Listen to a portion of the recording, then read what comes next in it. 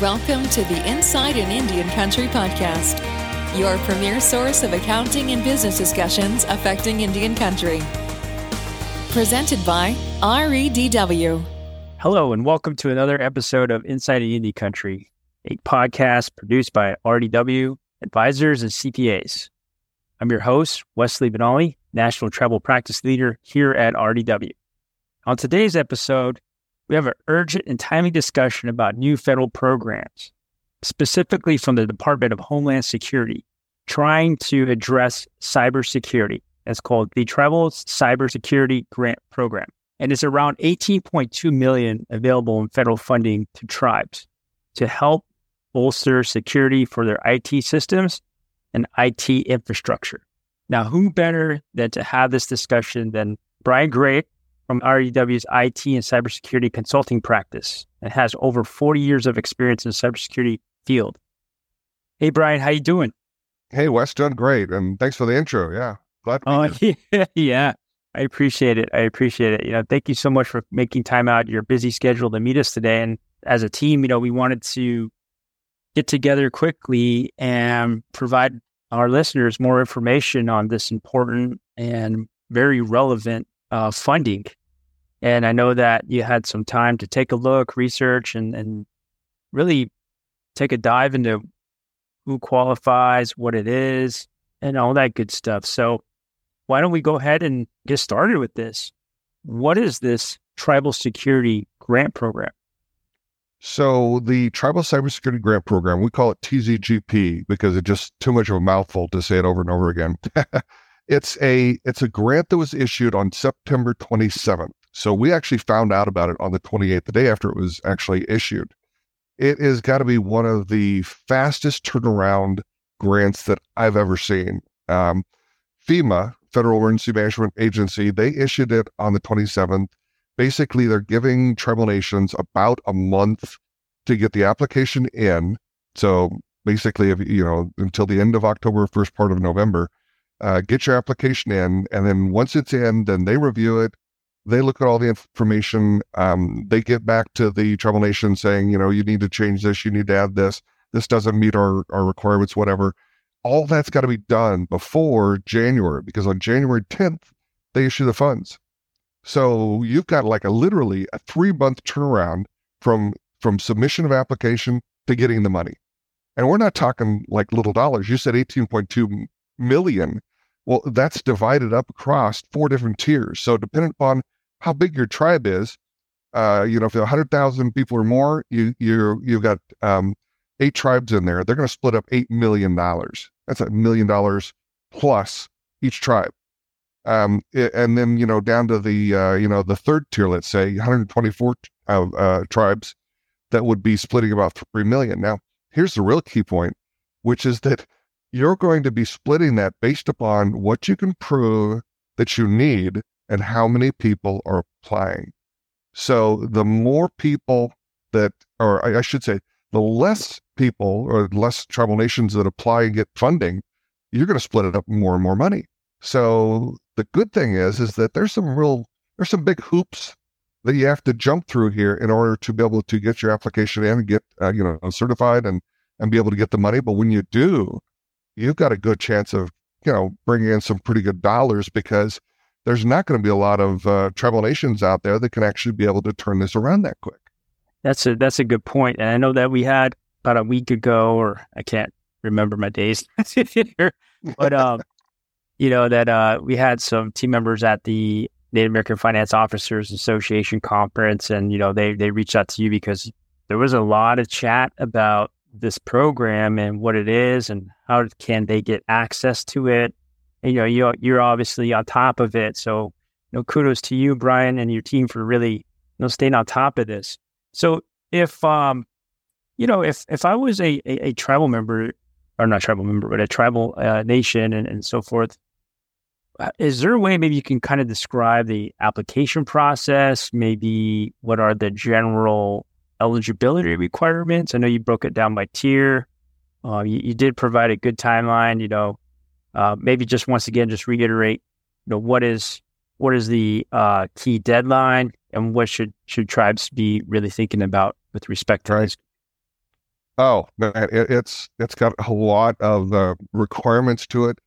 Let's go through first the requirements, which is one, you've got to have an internal grant administrator.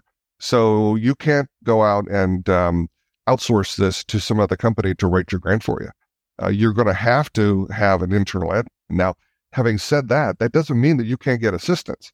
So right now, we've got 3 tribal nations I'm working with right now to put together all of their documentation so that they can be able to use that grant admin who typically doesn't know anything about cybersecurity and probably has never, issued or applied for a cybersecurity grant that allows that person to do nothing but, submit the paperwork. So you've got to meet the 4 criteria first. So let's talk about those. 1, you've got to have a internal grant admin. You have to have a CIO. You have to have a CISO, or you have to have a person in IT management that has the ability and knowledge of IT and cybersecurity. Now, there's reasons for that going forward. Second one is that you have to have specific documentation that's been built. Now, it doesn't mean you have to have it already done. It means you just got to get it together, put it together, and submit it and say, this is what we've got. So one of them is a charter. The charter document talks about how the nation was formed and how this group or, entity is going to do their work, their process, how they're going to make decisions. You've got to have a cybersecurity planning committee, which means that you've got to have a group, and it has to list the members actually in it. But this group is going to determine how cybersecurity is going to be planned and function within the tribal nation. They want to make sure that all this stuff is ready so that when they give you the money, that the tribal nation has the ability to be able to spend the money in the right way to make a difference in protecting the nation. And then the last one is you've got to have a plan, a cybersecurity plan. Now, this is one of the areas where I would say 80% of the tribal nations that I work with across the country don't have a cybersecurity plan. And that basically, it's really not that difficult. It's just a matter of understanding where your risks are, understanding where your biggest problems are, and then saying, here's the things we're going to tackle. This is how much it's going to cost. This is how long it's going to take. This is the people that are going to be involved in it. And all these bits of information go together to form a plan. So we've built plans for, dozens and dozens of companies, including, like I said, tribal nations. So it's no different for, Boeing Aircraft Company or, ABC News. Doesn't matter who the company is or what industry they're in. You've got to build a plan that talks about what vulnerabilities you found, what risks you have, and how you're going to address them. So those are the key things that you've got to have as far as for being able to submit the application. Now, the application submission process is not an easy one. And I think that's what's going to keep a lot of tribal nations from they're going to look at it and they're going to go, oh, this is just too much work. It looks like I'm going to build a pyramid, I better get myself 1 million people and figure out where I'm going to get all this rock quarried. And, no, it looks daunting. But when you've done it a few times, like what we have, you actually break it down into a very, very good, workable, reusable process. So let me run through it real quick, just at the high level, because if I went down into the details, this wouldn't be a podcast. This would be a book like War and Peace. Okay. So first thing is the tribal nation, if they don't have one, they have to have what's called an employee identification number, EIN. They have to register with SAM if they don't have one, SAM, at sam.gov in order to get that. They have to register with grants.gov. They have to make sure that they're a registered, federally recognized tribal government. It means that they're on the National Registry of being federally recognized. If they're not, they can't apply for this. And most nations know whether or not they're federally recognized or not. I think that at last number, it's 574 or 584. You probably know that better than I would. But there's about 580 federally recognized tribal nations out there. And then, like I said, you would know, every nation would know what their population is, and they would know where they would fit in within the tiers, the 4 tiers based on tribal size. Once you've got that, you get all your documentation together, and your grant admin has to submit an approved draft of the charter with all of the information, all of the documents, including investment justifications. Now, those are the ones that are the hardest. That means for everything that you're asking for money for, you've got to build in the reasons why you're going to prove that this money not just needed, but that it's going to be used in the right ways. And so that is one of the areas we find that most of the tribal nations we're working with are having a difficult time. So we help them, like I said, from start to finish. Building the plan, building a committee list, setting up a committee, getting the tour done, and getting all the documents done so that they can be able to, put them in and get them in the grant. But once the paperwork's in, and this is one of the reasons we keep telling everybody, you got to get it in quick, because once you get it in, you're in a queue. And I don't know how many people have ever been to England, but the queue is like the thing in all of England. You get into a queue, and then, you're in line waiting.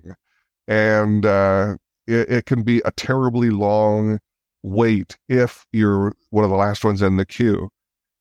Here with FEMA and with CISA, once you've submitted your application, you get into the queue, and then when they get to your application, starting from the first one's in, first one's out, when they get to your application, they review it, and they're going to look for all sorts of things. We know the things they're looking for. So that's why we can kind of be ahead of it a little bit, to where we can make sure that we keep the minimum number of things they're going to say. We need a requested change. We need you to change this. We need you to add to this. We need this one done differently. This one didn't use the right template or form or whatever. We know a lot of that stuff that they'll be looking for, so that we can hopefully help you keep from this back and forth process happening. Once FEMA and CISA, once they have looked at, reviewed your application, told everything to your grant admin that needs to be changed differently, then we go in, we help make the changes, and then we get that proof. And a lot of times they will require proof of the changes that are being implemented or done. So you've got to have the proof also on with that, and it's got to be submitted before January, because on January 10th, they're going to issue the funds. So if your information isn't in by 5 p.m. Eastern Standard Time on January 10th, 2024, you don't get money, period. If yours is in, you've been confirmed, FEMA and CISA have said they reviewed it and they stamped your application for approved, then you're going to split some amount of money based upon how many other tribes got their stuff done by January 10th. So it's not an easy process, but it's one well worth the money, because like I said, we haven't seen a grant come out with this kind of a quick turnaround. Usually it's a matter of submit your application, we'll look at it sometime next year, and in 2025, we may give you some money, but by then, your application is no longer valid because the technology is already out of date, Yep. So you got to make changes to it, and it's a pain in the butt. But in this one, we're seeing a very aggressive schedule, but it's going to give, $18.2 million in January. So right. Yeah, that's a good point, Brian. I think it's something that is of great need. I know that, when we come across several situations where, tribal nation governments have been, handcuffed with some sort of some spam or whatnot. And for those of you that, tune into our podcast regularly, we've talked about with Brian here several episodes before this about, what is a risk assessment? How does that play into, your organization's operations and such? And so, if you guys had contacted Brian prior, you would have a risk assessment already set, how you're going to use the money to invest, and I'd highly encourage you guys to reach out to Brian to maybe really think about that and see if a risk assessment will help you answer some of those questions that are on the form or in the application process, because you can probably use those federal dollars to help pay for some of those services. But, in